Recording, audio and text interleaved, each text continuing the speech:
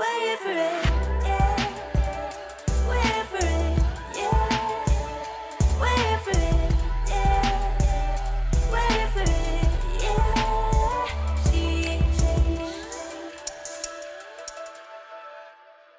Hey guys, it's Paula. Welcome back to the SheHH podcast, where we interview women in Christian music all over the world. Today we're speaking to Dominican-American singer, songwriter and producer Ada Bicebet. We go through her music journey so far, overcoming a lot of hardships along the way, and how being fluent in Spanish as well as English has opened up a whole new market for her. Make sure to join in the conversation online using hashtag SheHH podcast and share this episode with a friend. So thank you so much, Ada, for joining us on the SheHH podcast. I really appreciate you just giving us some of your time and telling us about your story. Could you please introduce yourself to those listening right now? Sure. Thank you so much, Paula, for the invitation. I'm really honored to be here.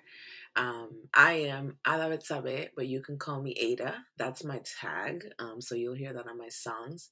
Yeah. And actually just came up with that because I found myself explaining or trying to show people how to pronounce Ada Betsabe so much that I was like, just call me Ada. So yeah, that's me. And I am currently living in Redding, California, originally from Boston with Dominican blood. So a little bit of a mixture here.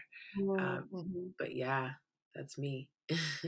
Yeah, I mean, you just touched on it, but you're originally an immigrant from the Dominican Republic, grew up in a city just outside of Boston, New York.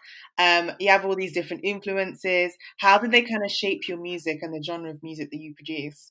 I was shaped a lot by what I couldn't listen to growing up because my parents were pastors. And so it was like, it was like off limits. Anything that was Yeah. secular, it was very traditional. Not like today where like you go to youth service and they're playing like a Bruno Mars song and Yeah. the whole sermon series is based around catching a grenade. Jesus caught a grenade for you.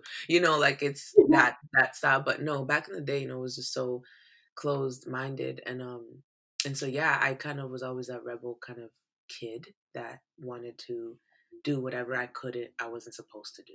So I remember going to like Walmart, Target, and just like getting CDs like, Fabulous, Alicia Keys, like B2K, the R&B kind of upcoming back when Diddy Yeah. making the band. Like I was all in that, the early American Idol and like Kelly Clarkson, like just anything that was popular and that was like entertainment and out there. I was always drawn to it. But then I also had like the Latin gospel.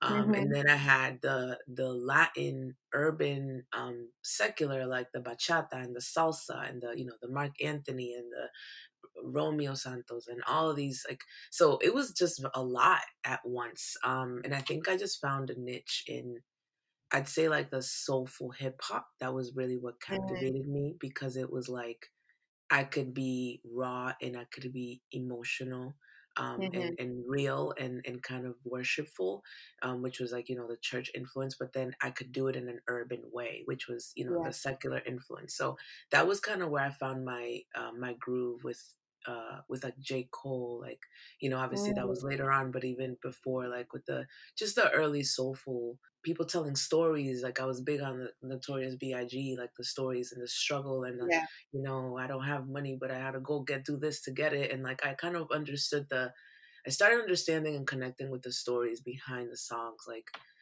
church people would point and say, oh, this person's doing this on the street. But then you'd hear the song and it's like, well, they don't have anything. This is the only thing they think they can do, and kind of sympathizing with people's stories.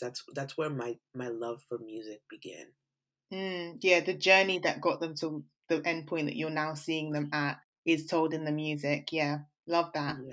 And did you always like intend to be a singer or a rapper, or was it like, oh, do you know what? I'm loving this. I'm gonna have a piece of it. I've got something to bring. What was the kind of journey there?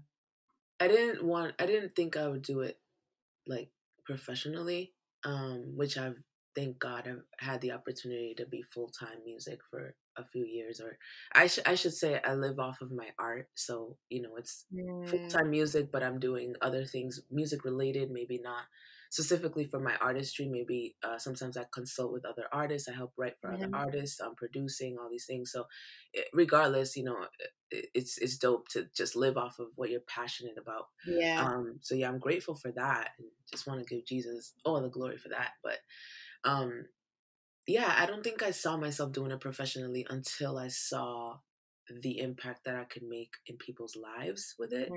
Mm. It was really just fun at first. And it was also a way for me to express my emotions and my feelings, and to just, it was like an unfiltered place where I could be safe to say how I felt. And then when I got to college freshman year, just like hanging out with friends and in parties, like we would just play beats and everyone would freestyle, and I'd come with bars that I had written, and Mhm. people were just vibing, and I would be like, everybody put your hands up, and I would hype them up, and it would be like in a living room. And then I remember one of my roommates, she just started like becoming an advocate every time we were out. She's like, yo, our girl Ada though, she got bars, like she got to spit. And I'm like, yo, why are you putting me on the spot? And then it just turned into this like thing. And so eventually I was like, you know what? I'm gonna start doing that. Like, I'm gonna put stuff out, and I started covering. Like, I covered a lot of songs that were out, and then eventually, because I didn't believe. I think a lot of people don't believe they can do it on their own, so they start doing something that's like subpar. Mm.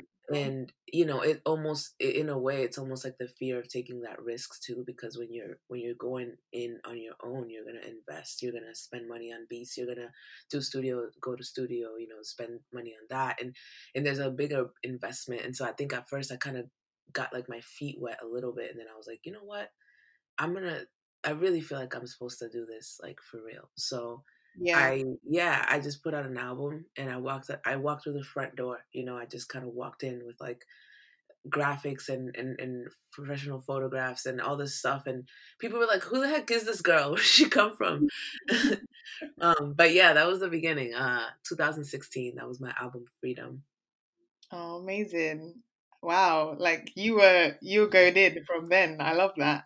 Um we're about to get a little bit deep. I like for the listeners back at home, we've had a little bit of a back and forth about what we're going to discuss in this interview. And I just want to say, like, your story is really a lot, number one, and number two, inspiring. It just reminds me of how intense and overwhelming and amazing God's love is. I don't want to give you words that you should say or try and like put a spin on it myself. So I just want to kind of ask you. You touched on the fact that you're a pastor's daughter. I'm pastor's daughter as well, so I understand that pressure and just the annoyingness that comes with that, and how much you just want to break free and rebel because you're like, no. So I totally get that myself.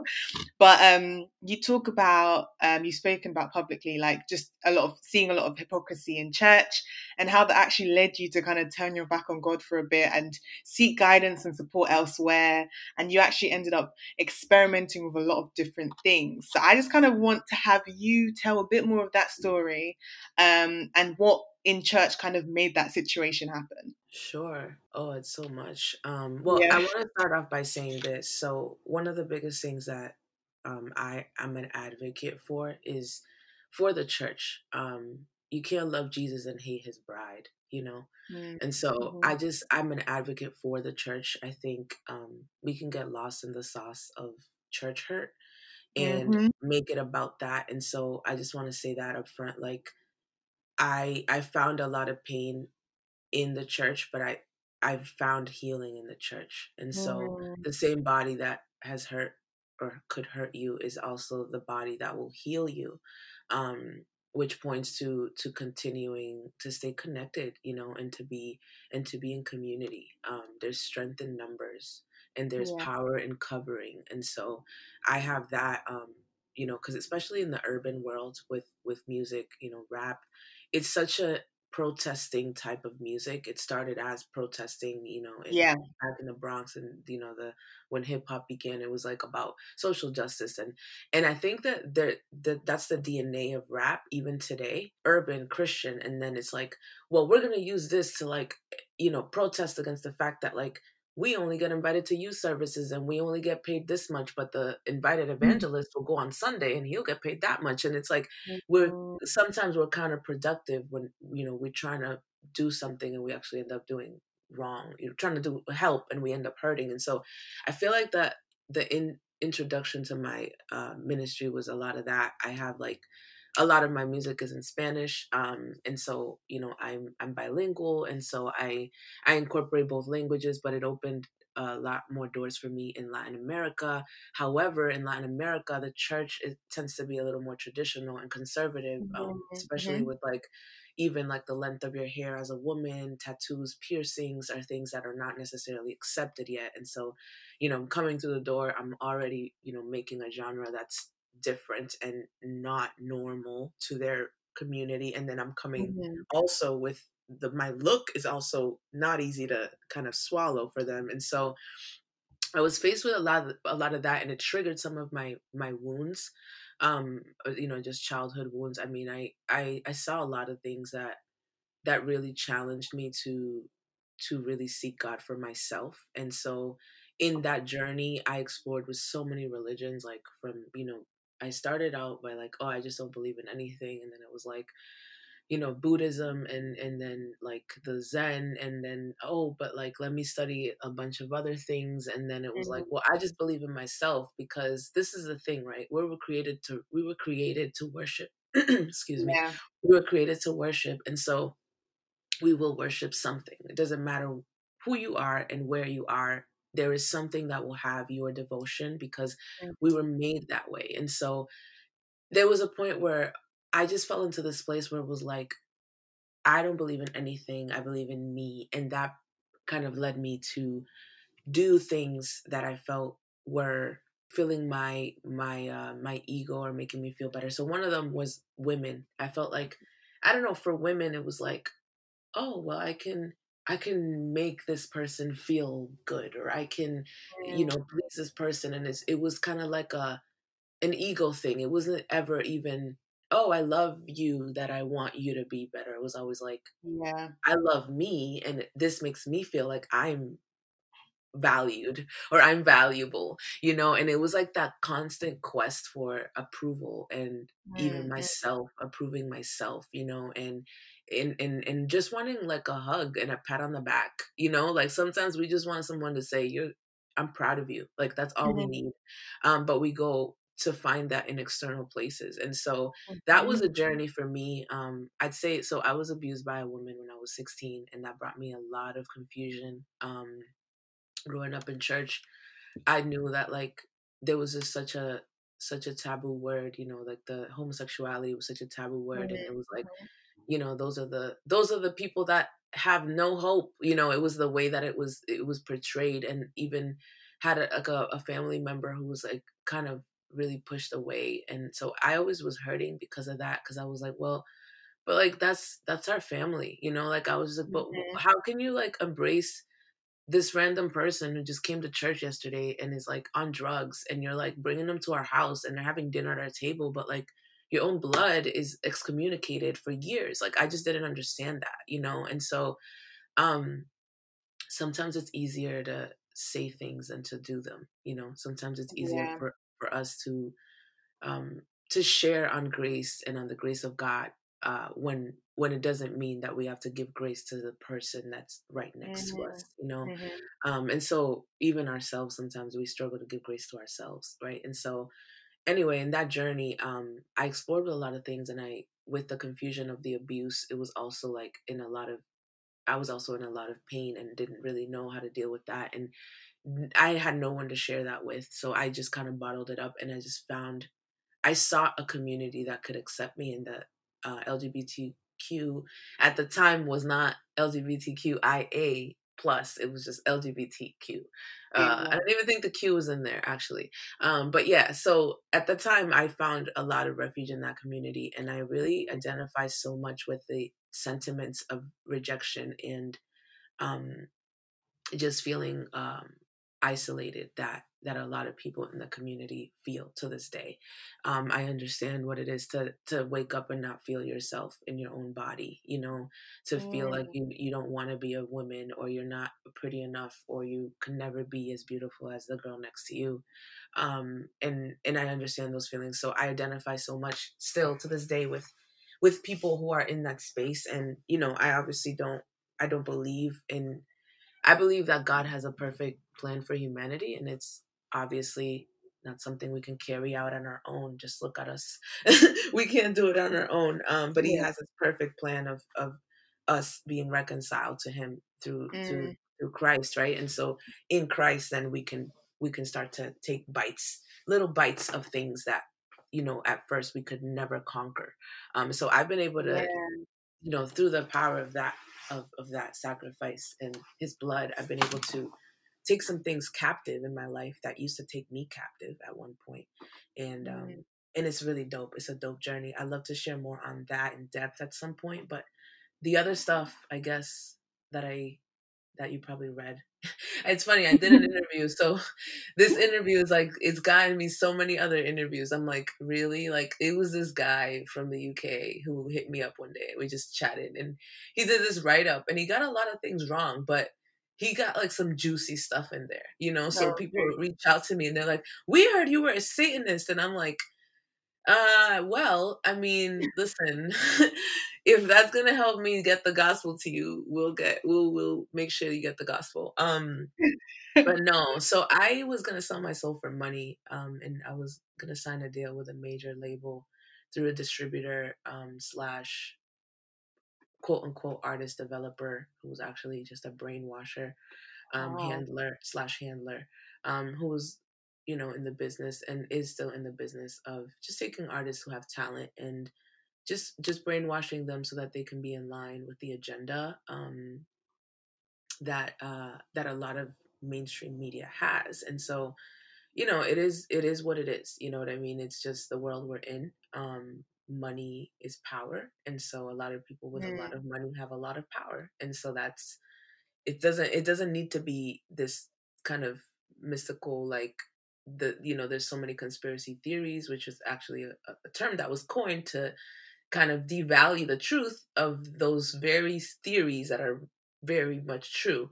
Mhm. But yeah, that's another podcast actually. But but but yeah, so I had that encounter, and it was life changing. It's actually the reason why I became a Christian.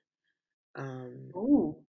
yeah, Wow. so that was the reason why. So when I went into that space and I encountered the quote unquote pleasures of living on the other side or working for the other kingdom, because there are two kingdoms, a kingdom of light and a Mm. kingdom of darkness. And so they're literally like working simultaneously, in parallel, to one another. And so a lot of people, they're not seeing like what's happening in the spirit. They're thinking it's just like, oh, I get up, I get ready, I go to work, and it's just this kind of robotic, senseless, sheep like deep state. Mm. Mhm. I'm dropping some code words. But but yeah, like once you wake up out of that slumber, you can see the both happening and working at once. And so for me, what snapped me out of that deep state of sleep was just being in the room and having the deal in front of me. And then it sucks that I had to go all the way there, but then again, being the personality God gave me, just being kind of like the go-getter, like a little rebellious kind of, just, I guess, courageous, I don't take no for an answer person that I Mhm. am. I actually made it to that room, and it was kind of cool, but also really scary, just to see how evil, is actually a thing, and there are people Mm. who have given themselves over to it and are willingly working in collaboration with it. That woke me up real quick, and I realized that the God that I was taught as a child was actually real. Um, Yeah. because the way that my mind works is, well, if there's darkness, then there must be light. And so if there's evil, then there must be good. Like, we live in Mhm. it's a dual world. There's a duality to the world. And so I had been engaged into some like new agey stuff, and just a bunch of other kind of crystals, and just like trying to find how to channel whatever I needed to channel to to get whatever I needed for myself, and in that moment it was like it just all made sense. Like, there's only one door. Mm. There's like there are a lot of walls, but there's only one door. Yeah. And so One way. Yeah. one way. And so I had this encounter, and I said, I was able to say no, and kind of just miraculously was able to leave that space without being harmed too much. I was harmed more mentally and emotionally because of just the mind control aspect of it, but not so much physically. Um, and then I just went back to my hotel, and I was like, God, if you're real, like, I want to know who you are. And I also was like, yo, like, I'm gonna die out here. Like, I'm by myself in LA. I was in LA doing Mm. this. And so I had flown across the country, and then I went back home right after that happened. It was like the next day my flight went back home, and I remember arriving at the airport, and my ex-girlfriend at the time, I was in a domestic partnership for a few years. She was like, something's wrong with you. She just knew like something had happened to me. And Mm-hmm. just the look in my face, and I was very out of it. And just, I mean, some of the things I saw in the room were very things I wouldn't even put on the record right now, because they're just very, I'll tell you them when I visit you in the UK. Yeah. But yeah, but like, just things that were just scary, and like almost like you wonder if it was real what you saw, like, wait, did Mm. I really see that happening? And so I was just hush. And as you can see, I'm a talker. So for me to be coming home after being away for a week to my partner and looking at her and just saying, "How are you?" giving her a hug, and then saying nothing. She's like, "How was your Mm. trip? And how was it?" And I was out here in the West Coast for music related like events and stuff. So she wanted to know everything about, oh, and who did you meet, and how was the studio, and did you hang out with people, and this and that, and how was your meeting? And she knew I had this meeting. But like, I was just like, oh no, I'm good, I'm good. And kind of beating around and didn't even know how to Yeah. share. And so eventually I did share. And then the rest is history, girl. Like, that turned into, you know, us running to the cross, both of us, not Mm. just me. But, Wow. that's not my story. Her side's not my story to tell. But like, it was dope to see how God could save two people. And, like I Mm. said, I grew up thinking or knowing this story of like this preacher who was invited, who came and was like, yeah, so I used to be gay and God set me free. And I would always say, where's the other guy? Like, Mm. was Yeah. there not enough grace for the other guy? Is the grace just for you because you are a pastor's son? Like, how about the other dude? Like, does God not love him? And it just Mm. completely contradicted everything that I was taught. And so God knew how to get me. You know what I mean? He knew how to love me. He knew Mm. that loving me through that, just the way that I got saved, and then also adding that cherry on top, like, and I'm also gonna save her. Like, that was to me the biggest love story. Mm.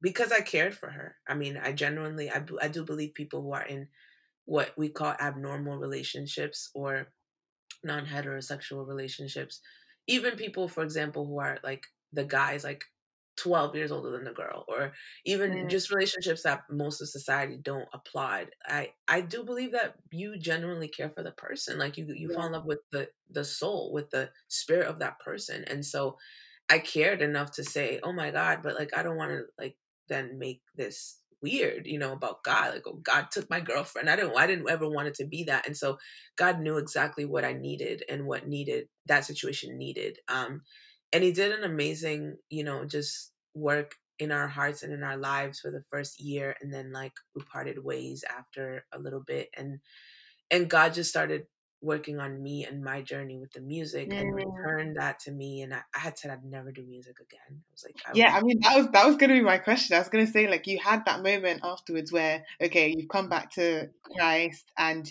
you've had such a deep internal healing that literally came from the Father himself. You're now feeling like, okay, well, I'm done with music. Like, but you felt like God was actually telling you, no, no, no, this is gonna be what you're gonna use. What is that journey like? Because if it was me, I'd be like, this is music's what brought this pain. I went to LA thinking I was going to do something with music. Music is the issue. And God is saying, no, no, no, music's actually the solution. So can you just talk about that a bit? yeah, So I had said I would never do music again, like ever. Like I was like really settled, and I'm a pretty like determined person. Like when I say like I'm not doing something, I'm just not gonna do it. Or if I am, like I am, you know? And so it was just a really interesting journey to see how God could take my heart and make it more pliable, more moldable, Mm, to obey him. That's been, I think, my biggest as a Christian, I tell you, like my biggest thing to talk about is like, yo, I'm really not the same person. Like, I sometimes I tell myself, I'm like, yo, I'm really saved for real. Like, cause I see things that I do and I'm like, I would have never, ever done that before. Like, this guy would have got punched. You know what I mean? Like, I just was not the person to play with. And so God has just been so gracious to just show me, I think it's just compassion. You start to feel mm, compassion. And when that comes over you, man, like, it doesn't matter what he asks you to do. It doesn't matter where he asks you to go. You just do it and you go because your heart is not attached to your own desires anymore. You know, you start to become much more attached to his desires um and like what he wants. And then there's such a fulfillment. It's such a deep fulfillment to know that you're in his will and that you're putting a smile on your dad's face. You know, like there's just mm, a deep fulfillment that comes from that. And that's what happened to me with music. I wasn't, like I said, I wasn't down to do music, but when I saw what the impact I could make with it, it was like, wow. So wait, this was never really about being famous. This was never really mm, about being rich. This was never about being in, five-star luxury hotels and, mm. wearing $30,000 watches. Like that's cool. The Lambo's really cool, but like it's not about that. And so, man, it just shifted my whole perspective. I went on a mission trip. That's how the journey started. So I went on a mission trip and it was this like kind of non-conventional festival kind of social justice type of mission thing where it was like Mhm. this pastor in Colombia who like partnered with the police department. It was like, we're going to bring hope because there was a lot of suicide and drug abuse with the kids out there. And he was like, we're going to bring hope to the communities by bringing them a free concert. And the the police was like, what do you mean? And he was like, just let us do it and you'll see. And so he gathered a lot of people who were like rappers and just performers, spoken word. Some people are like storytellers, dancers, clowns, and he would just get a crew of people and just go to different communities for a week, 5 days, different place every day. And I got invited to be a part of this through like someone I met on Facebook who was random, and I was just, me, I was just like, I'm down, I'm down. I've never been to Colombia, why not? And so I went, and yeah, the rest of that was just it was just a nonstop from there because God showed me like how these kids could be. It was almost like I had their ear because they heard my music and Mm, it was like a siren that would call them. And once they got to us, then it was like, now we have something that we want to say. Now we have you here to listen to what we have to say. And yeah. yeah, growing up in my parents' church, we didn't have young people at all, so it was very traditional, and it was like the only young people were like me and my cousins and like a couple, and so I just thought it was like the church's gonna die, and there's not gonna be this thing's not gonna be carried on to the next generation, and Yeah. so seeing like how the music could draw young people was just even little kids and stuff like it just inspired me to do it. And so then from there I was like, yeah, that was in 2015. Actually, I had been saved for a very short time. And I was like, yeah, I'm gonna work on a project and I'm gonna put it out 2016 and then did that. I mean, you mentioned something that reminded me of something that One Day had said before. One Day is obviously you probably know it's a Christian hip hop artist signed to Reach. She had once talked about the fact that the reason she even went into Christian hip hop was because she was in school, she was in a biology lesson and had rapped something to do with biology for like a project. When she had gone up to the front stage and done this rap, everyone was like, "Oh my gosh, you're so good! This is amazing!" And they hung on to her every word. And she realized that this was an avenue for people to to be connected to whatever the message is going to be. Hey, let's make this message about Christ and teach people about God through the music. And that's what I'm hearing was similar in that, missionary trip, where these young kids who were already experiencing such traumatic things were so attracted to the sound, so attracted to the music, and then were able to connect to the message because they were already listening to the music. And so my question for you, Ada, is what do you think about those people that don't really consider hip hop appropriate to share the gospel? Like you said before, like sometimes people panic because it's obviously hip hop was rooted in protest and, strength and social justice. So what's kind of your answer to those people? I mean, honestly, like my answer is that they should, if they really feel passionate enough to speak against something, they should be passionate enough to save their little coins and come out to one of the missions with us. Like, come out and watch people get radically delivered, watch demons get casted out of people, watch kids get, healed from the pain in their heart of watching their father kill their mother in front of them, watch a father walking out with his daughter, taking her on a walk to buy, an ice cream cone for her because he knew that this was actually the last time he was going to see her, and he was going to go home and kill himself afterwards because of the hopelessness in his heart. And while they're walking, she hears the sound and says, "Daddy, let's go over there. Let's see what's going on." And comes up to us, and next thing you know, he's getting saved, and he's getting told that his life has value and that he doesn't need to. And someone's giving him a word of knowledge and saying, "Hey, you were going to go kill yourself today, but today is not the last day for you to be here." And like, come to some of these places, and then we can have coffee and talk about it. I don't even want to have coffee with you until you can come and actually see these things. And that might sound a little harsh, but that's how passionate, that's how passionate I feel about what God's been doing and the truth of what he does. Yes, I will say, there are always, you can't ever generalize. That's like if I said, oh, all British people are this. Oh, all Americans are this. All Trump followers are this. All Biden followers are this. Like, that's not even logical. That's not even logical. Like, we can't generalize and say, oh, well, all rappers are going out and actually preaching and doing it for the right reasons. No, there are people who see this as another way to make money. There are people who are not good enough to sit with the big people, so they want to come to the Christian world because they think that we're soft, but they don't know that we actually are hard out here. So like, let's be real, let's be raw. Like, there are always going to be exceptions to the rule. However, I do believe that it's really worth our time. Why? Because if we look at even hip hop right now, it is the rock and roll of today. It is the influential.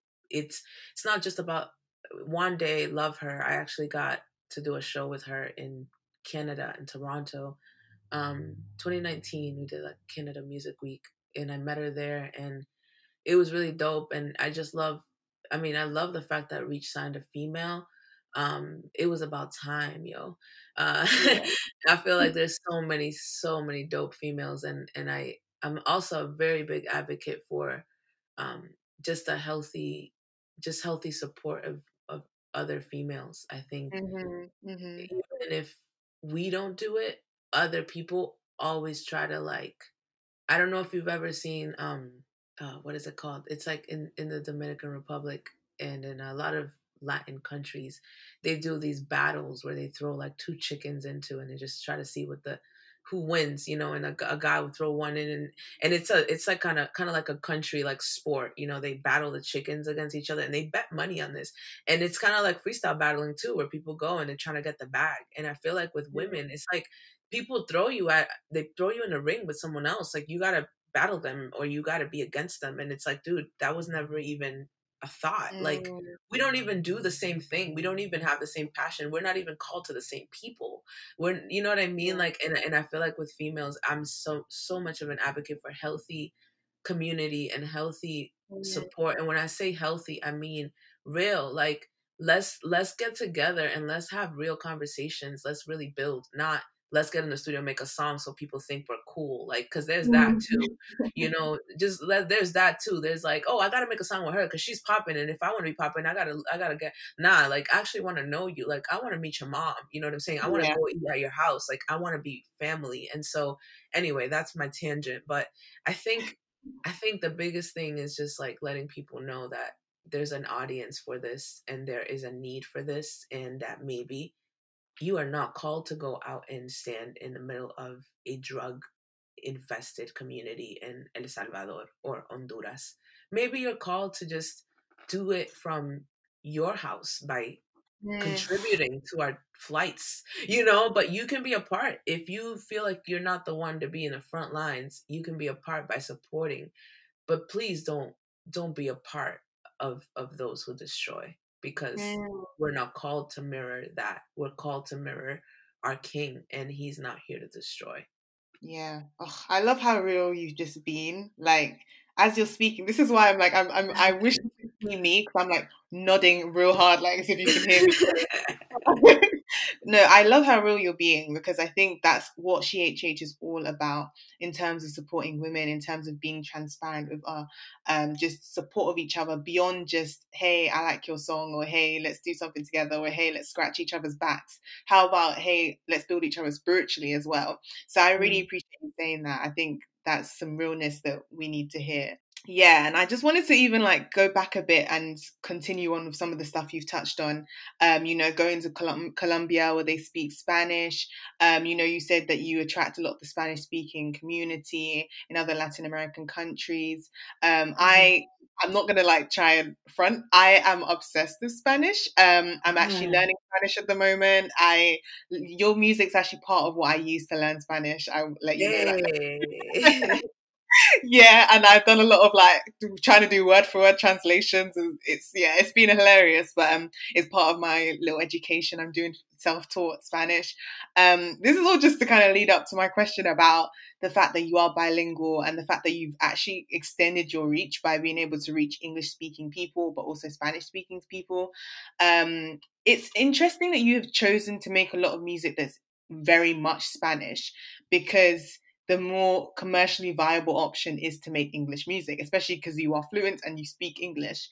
But what was the choice, and why was the reason that you thought, I'm actually going to make a lot more music that has both in it, but it has Spanish, so Spanish speaking people can understand? So I grew up speaking Spanglish, which is like when your mom is yelling at you in Spanish and you're responding in English, and she's like, ¿Dónde tú estabas? ¿Por qué tú no llegaste? And you're like, Ma, I just really was with my friend. I promise. I wasn't doing anything bad. Like, and she's like, no me venga con it. Like, she's like mad at you in Spanish, mad in Spanish. It's worse than being mad in English. I promise. Yeah. But, first I'll say, like, when I got into like I started making the music and for God, I started just writing down my prayers, because I felt dumb talking to myself in a room. You gotta pray, close the door. I read this book by Benny Hinn called Good Morning Holy Spirit, and I loved it. Yeah. It really sparked a lot of desire for me to seek God and seek his power and his presence. However, I just couldn't connect to like go to your room, close the door, and talk to yourself. I just felt kind of dumb, and so I was like, you know what? I'm just gonna write. And I'm being honest. I don't feel that way anymore. I talk to myself all the time. I talk to God while I'm talking to other people. It's like really weird. Thank God I have a mask on. I'll be like talking to God while I'm in front of someone. But I was like, you know what? I'm actually just gonna write my prayers. And I started writing my prayers, and then it started turning into rhyme, and then I rapped them. And then so because I grew up in a Spanish environment with church, I kind of connected to God even with reading the Bible. It was more familiar to do it in Spanish. And so that's how it kind of began. I just was really much more comfortable in Spanish, and I started writing stuff to God, and I knew a lot. I realized I knew a lot of words, like good, like words that made me sound smart in Spanish, because I read the Bible. My dad used to force me to read the Bible all the time. So I realized I just knew a lot of words, and I was like, dude, I know like a lot of Spanish that most people don't know. And it made me sound very educated, I guess, and at the beginning, with my Spanish raps, and it, it kind of caught people's attention. But the thing was that every now and then I'd want to say something, and I felt like the best way to say it was in English, because I did grow up speaking English mostly. So I just said, you know what? I'm not going to try to translate it. I'm just going to put it in there in English. And it gave my music a special touch because you never knew when you were gonna get a random bar in English. Um, it was like a jack in the box, like a surprise. Like you just didn't know. Okay, now the hook. Oh wait, well, she's talking English now. Okay, and then okay, back to Spanish. And I'll tell you a story. So the first time I went to South America for a tour, I brought CDs that I had printed in the United States, and so we printed them for, I think it was like $2.50, because we were gonna sell them for $10, right? And so I was like, great, I'm gonna take these and I'm gonna try to get some of these off when I'm on this tour. And then I get to, I think I was in Guatemala. I don't remember. It was probably, yeah, Guatemala. And so I realized that like whatever I paid out here to make the CDs was even that the $2 was a lot to ask for there. Um, which meant I wasn't even gonna break even, and so I just started giving them away because I was like, I'm just gonna give them away, and God really taught me a lot about my audience, and about finding like a way to reach my audience, because I had the like you said, you know, the most commercial viable option would be to make English music. I can actually, I got like 30 tracks in a vault right now that are completely in English. And they've been sitting in a vault and I just haven't released them because I've been like waiting on the right timing. Also, I want to get into some live stuff, so I'm waiting. Maybe I'll reproduce those and do them in a live version. I just want to innovate. You know, I in Boston we have Berklee College of Music, so I have a lot of friends. I used to live with a lot of students, and I have a lot of good friends, roommates, brothers, sisters who graduated and are like actively in the music industry, and so there's always that option of like, yo, let's get an ensemble. I want to get like a whole string section and a whole trumpet section and just do something crazy. So yeah, I think I've just been kind of letting myself be led by God. I'm not here to compete with anybody. Like a lot of people say, I've had people say to me, yo, if you did English, like you would eat all these people. And I'm like, like I did a song, Way Too Many, which you probably heard, with Nico M, who's also one of the only people who does the same thing I do. And I feel he's been doing more Spanish lately, but he's like me. He's like mixes both languages. And and the song has a verse in English that like I kind of went off on, and people have heard it and they're like, yo, like you need to do more of this. And I'm like, we'll see when the time comes. But yeah, I find a lot of people listen to my music who don't even understand what I'm saying. And that's... Yep, been there for sure. I'm honored. I'm very honored by that. That's something only God can do. I honestly thought I wasn't ever going to reach people. My own friends, they'd be like, Shorty, we don't understand what you're saying. My friends are not, they don't speak Spanish at all. Most of my best friends. And I'd be like trying to explain to them, like as the song is playing, I'm like, yeah, I was just trying to say this. And they're like, yo, just shut up. Just play the song. We just like it. We just feel it. The vibe. There's something about it. And so, yeah, that's something only God can do, really. That's honestly me. When I tell you, oh my gosh, especially with like the Masterpiece album, like I'll be like listening, like, guys, have you heard this new Ada song? They're like, oh yeah, what's it called? I'm like, can't pronounce it, but it's lit. It's lit. Like, what you saying?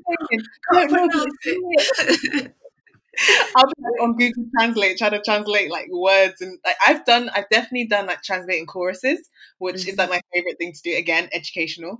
But yeah, like I think that shows it's from God, because how can we be enjoying a completely different language? You barely understand what's going on, but we're still feeling the spirit behind it. Do you know what I mean? So that's God. I don't know what else to say. That's God, really. I just wanted to kind of touch on something you mentioned when you were saying like, when people say to you, oh, if you went on in English, you would go off, everyone would love you, eat up everyone else. And you're thinking, okay, cool. I'm not really competing with other people, but that would be nice, whatever. I just want to ask, like, how you get yourself into that mindset where you're like, I'm not competing with other people. Like, there are so many other artists. There's only a finite amount of people listening to Christian music as it is. How do you build a fan base and make sure that you stand out and that you as the brand and you as the artist are listened to without trying to compete with other people that are doing... I was going to say the same thing as you, but no one's really doing what you're doing. But you know what I mean? Like, how do you make sure that you're not stuck in that place of comparison? I've heard this phrase a lot, so I'll say it because it sounds cool. Comparison is the thief of joy. I love to tell you that I have a super secret like sauce formula to make sure I stay there. But honestly, it's just like a day by day thing. And I think I guess if I had to say one thing that keeps me grounded is continuing to stay at the feet of the Father.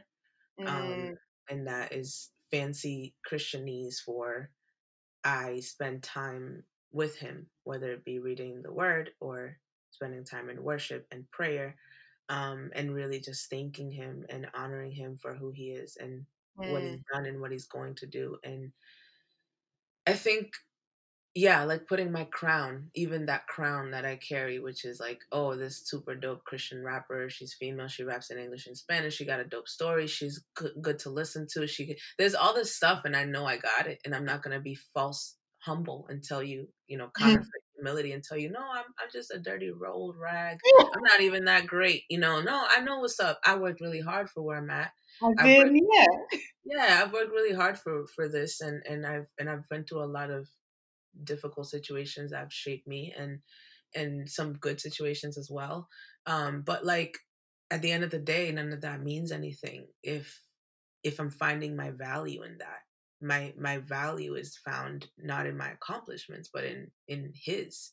Mm, And so I think putting that crown at his feet and saying, every crown that people crown me with, I'm gonna bring it back to this room and I'm gonna put it at your feet.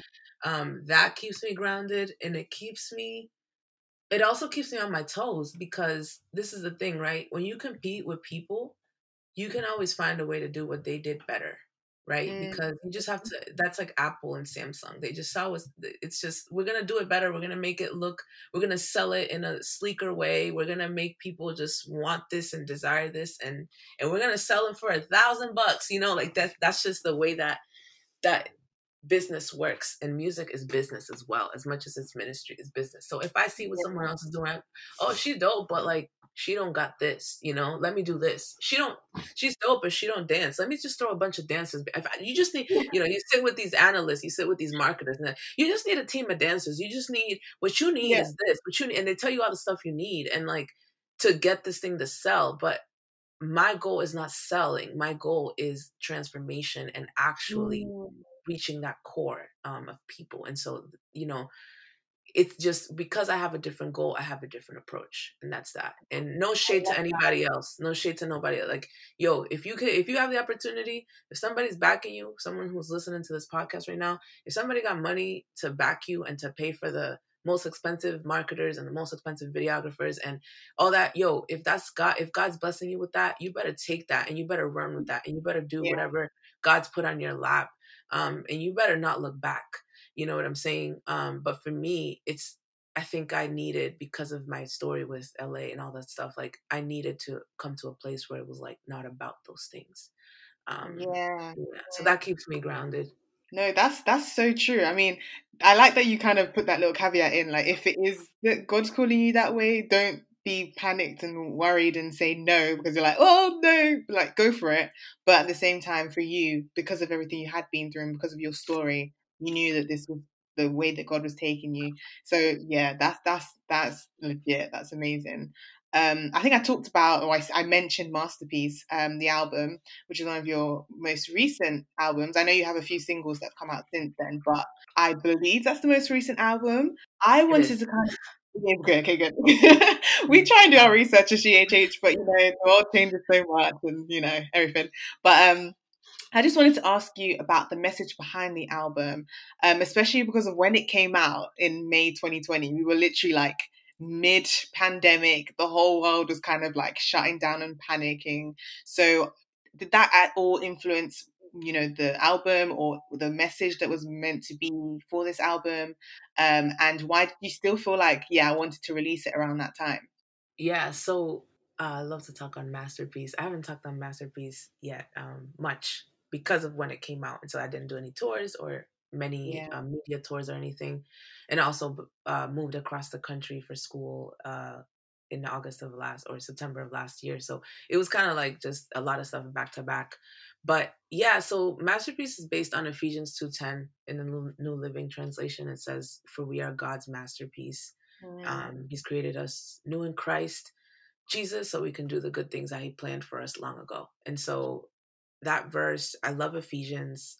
That's like my favorite book of the Bible. I just love how real and how kind of what's the word, dynamic it is. And so I read it Yeah. often. But I was reading, I want to say it was March or April, and I was reading the book, the chapter 2, and I come across this verse that I had read so many times before, and it finally clicked. I go into this like encounter, and I just thought about like masterpieces, right, and how beautiful and how much people admire them and travel all the way to Paris to go see these one of one masterpieces in the museum and the art museums, and it's really cool. But what I realized was that most people don't see that masterpiece when it's being done, when it's being painted, and the dark colors that are used for shadows, the very shadows that people admire, like, wow, I don't know how he shaded her face like that. Those were the dark colors that when he was painting just looked really ugly on the canvas. And God just starts to show me Yeah. like there's a lot of stuff about you, because I was going through a lot end of 2019. I had a really big test where I kind of just had a falling out with God. Something happened in my family that really just had me thinking, and I just stopped like pursuing Him the way I'm used to. I need to be on fire all the time. Like I can't not be. And so whenever I'm not, I just slowly drift, and I'm like, Yeah. let me go get high, or let me go smoke weed, let me go. And I think of these things that almost like are a moment of satisfaction or a moment of easing pain, um Mm-hmm. and coping with pain. And so I was in this space where I started to think about a lot of what I used to do and almost desire it, like almost like wish I was back there. And that really put me in a dark place, because now I have a bunch of people looking to me. Now I have an audience, and I'm like, dude, I can't. It's like the tension between, okay, I'm a leader, but like I'm also human. And then it's like, but my humanity is something that could hurt other people, and I could confuse people, and like I never want to be that. And so that tension, and then knowing I grew up with people who call themselves Christians, who call themselves pastors and leaders, and then you realize they were cheating on their wives or doing all these things behind the scenes, and Yeah. kind of faced with that. And I had like, I just literally shut down because I didn't feel like I had any information as to like how to get out of there. And I just shut down, and I said, I'm just going to take some time away from the music, and I'm going to add singles and stuff like I just had already scheduled that would still come out. But I was less active on socials. I was less active. I would turn down any events I had. And I was just like kind of going on about the corporate life. I got a job, which I didn't have like a corporate job for a while. And I was like, I'm just going to get a job, and I'm just going to be, can I just be normal? I just want to be like a normal person. And, and then, right at the start of the pandemic, I'm trying to push myself into, because I start to feel like the world's going to change. You need to get with the program. You're here for this time. And I'm reading this verse, and God just hits me and tells me, you see those dark parts, that's all part of the masterpiece too. And Mm-hmm. so I thought I was like done. I'm like, okay, this is the end. I'm good. I've put out an album. I put out an EP. I put out singles. I made some records, hit some. Okay, great. But now God's like, nope, I'm using that too. And so I just said, all right, you said it. You're the one, at the end of the day, I serve you. I told you I was going to serve you all the days of my life. And he said, put out this project with that and share the stories, the dark parts. And so you don't understand a lot of it.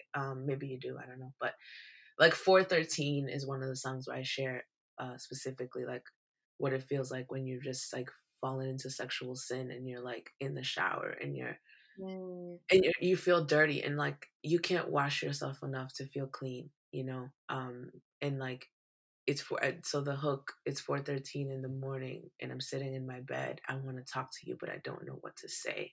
The restlessness of not being able to fall asleep because you were just out doing what you shouldn't be doing, and then you got home and you're like, I can't even pray before bed. I'm actually not going to go to sleep, so I don't have to pray. I'm just going to stay up. And so that song actually resonated with a lot of people. I worked with a producer, Brendan Coe. He's from Michigan. He's worked with NF. and I'm sure you've heard of NF. Mm-hmm. And he works with quite a few people, and then I did a lot of it actually was self-produced too. So like the Oh, first song, amazing. yeah, De Rodillas, was produced by me, and obviously I don't play much instruments, so I'm a real producer. Like I'm not just a beat maker. I actually hear the sounds and hire people to play them, and then I put them together. It's kind of dope. At first, I didn't consider myself a producer because I was like, I don't really play. But over the years, as I've met more industry people, they're like, yeah, you're a producer. You definitely are. Um, and then what else? So yeah, there's a song in there too called Jueces, which is judges. They all judging now, and it's a journey. I literally take people on a journey of what it means to be called, but to be flawed. Mm-hmm. And yeah, I got some pretty good acceptance with that project. I self-released it and I recorded it in a month. Oh, Um, wow. and put it out in a month. Like I started recording it after the pandemic began, and I released it May 29th. So it was kind of a quick release. But yeah, I really wish it was in English sometimes because I really want my friends to understand what I'm saying, but whatever. I can't do anything about that now. I know for me that after talking to you, I'm definitely going to go back and like properly. I mean, I say properly, it's still going to be Google Translate, but I'm going to put it on Google Translate and just go through the lyrics even more because even though I didn't fully understand the stories behind what was being said, it's weird that I'm hearing you now explain like the stories behind different songs, like even with 413 being one of my faves. And like, I'm thinking back, like, I had similar emotions listening to the song, even though I didn't fully understand that that's what the song was about. So Wow. even just to hear you just explain, like, oh yeah, this is the reasoning behind writing this and producing this is actually amazing. And just, I think yeah, what I'm getting from this interview or what I'm getting from right now is you're definitely where you're supposed to be because it doesn't make sense the impact that Spanish music would be having on non-Spanish speaking people, but it is. Do you know what I mean? And that has Mhm. God written all over it. Like that's literally in his bio, making things that don't make sense because he can do that. So yeah, I think as much as I would like selfishly want you to like put out Masterpiece in English just so that we could all like join that journey as well. I also do think that it serves a real purpose the way it is. And even if you do end up choosing to release more like that vault of all English songs, I think that this like hybrid Spanglish Mhm. genre that you've kind of made for yourself is doing what it's supposed to do. And I just pray that like you continue to, Yeah. Thank flourish you in so much. You're so sweet. that. I appreciate you, sis. Thank you for the time and thank you for I'm not checking out, but I'm just saying I really wanted to say that before I got off that I really appreciate you and I really bless you and just pray that God continues to give you creative ideas to keep expanding his kingdom on earth and establishing his kingdom in the mountain of communication. I just pray like a special just blessing over you that you would just I don't know, just wake up one day and just know that there's something that you're gonna do and no one else has done it and it's like do it. You know what I mean? There's such a dope thing about manifesting things that were never done and just saying this thing was a thought and now it's here. I Yeah, think yeah. it almost like even affirms us as creatives and it affirms us as children of the creator, and and that affirmation turns into confidence that then you can Mm, continue. You want to keep going because you're confident. You like, well, I already did that.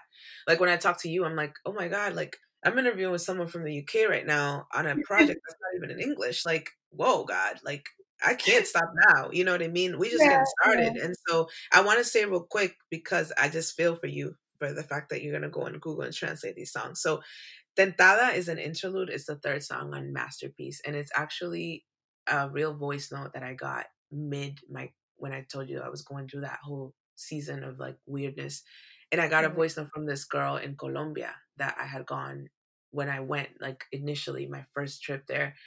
I had gone to the jail, to the maximum security jail, and did a show inside or share some music inside with the inmates. And me and her have kept in touch. Her and her husband do a lot of jail ministry, and she reached out to me like, "How you doing?" And I was like, "I'm feeling really low. I don't even know if I should continue. I don't." And she's like, "Oh, the music." And I was like, "No, not even the music. Just like in life in general. Like I just feel low." And she said to me, she said, "Sometimes, um, we go through these moments where we feel like we're not good enough, or like we're struggling, but she's like, you're a diamond, and your story is you're a precious, gem that not everyone sees, but like when that pressure is making you, glow and shine." And it just hit me, like literally her words, to the point that I was like, yo, I'm gonna put this project out, and I'm gonna put this voice note in the project.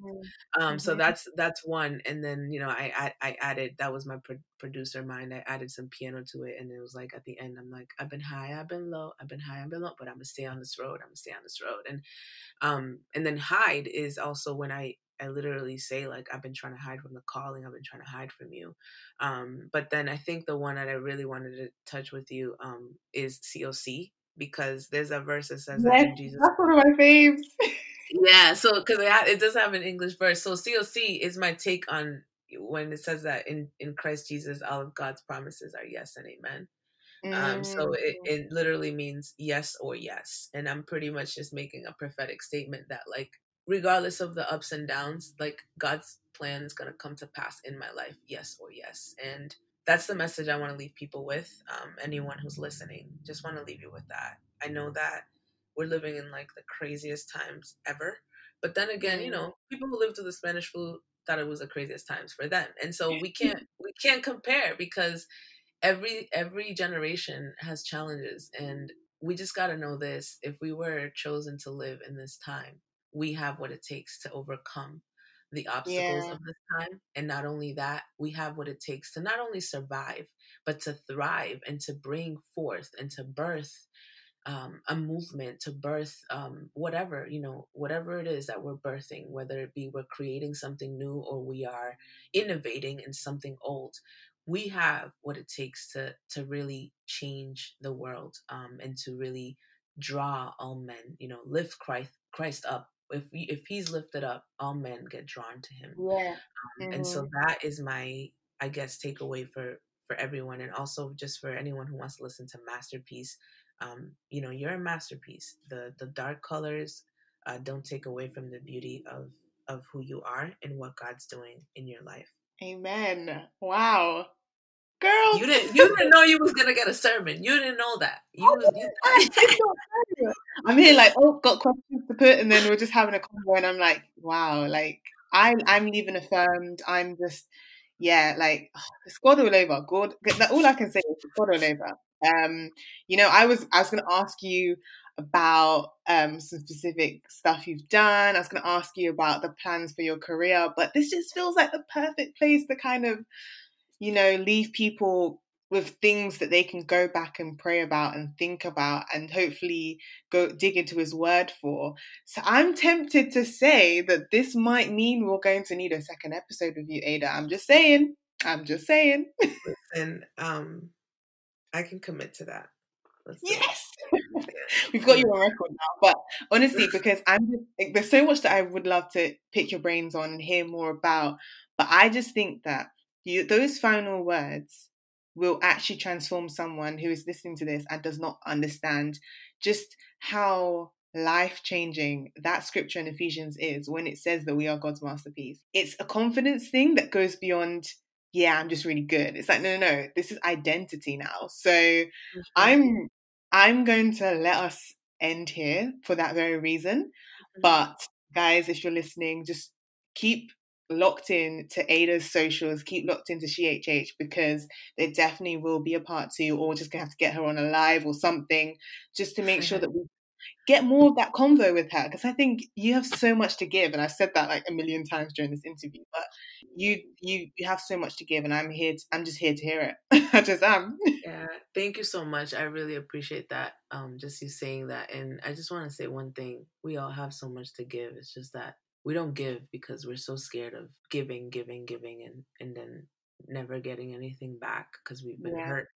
And even in relationships, we've given, and then someone like turns around and stabs you in the back. And so I think there's so much freedom just coming upon us now, even with the pandemic. It's kind of rearranged our priorities. Mm-hmm. And it's really given us this eyes to see that legacy. You know, people were fine one day and then got sick with a cold, and then 2 days later they were gone.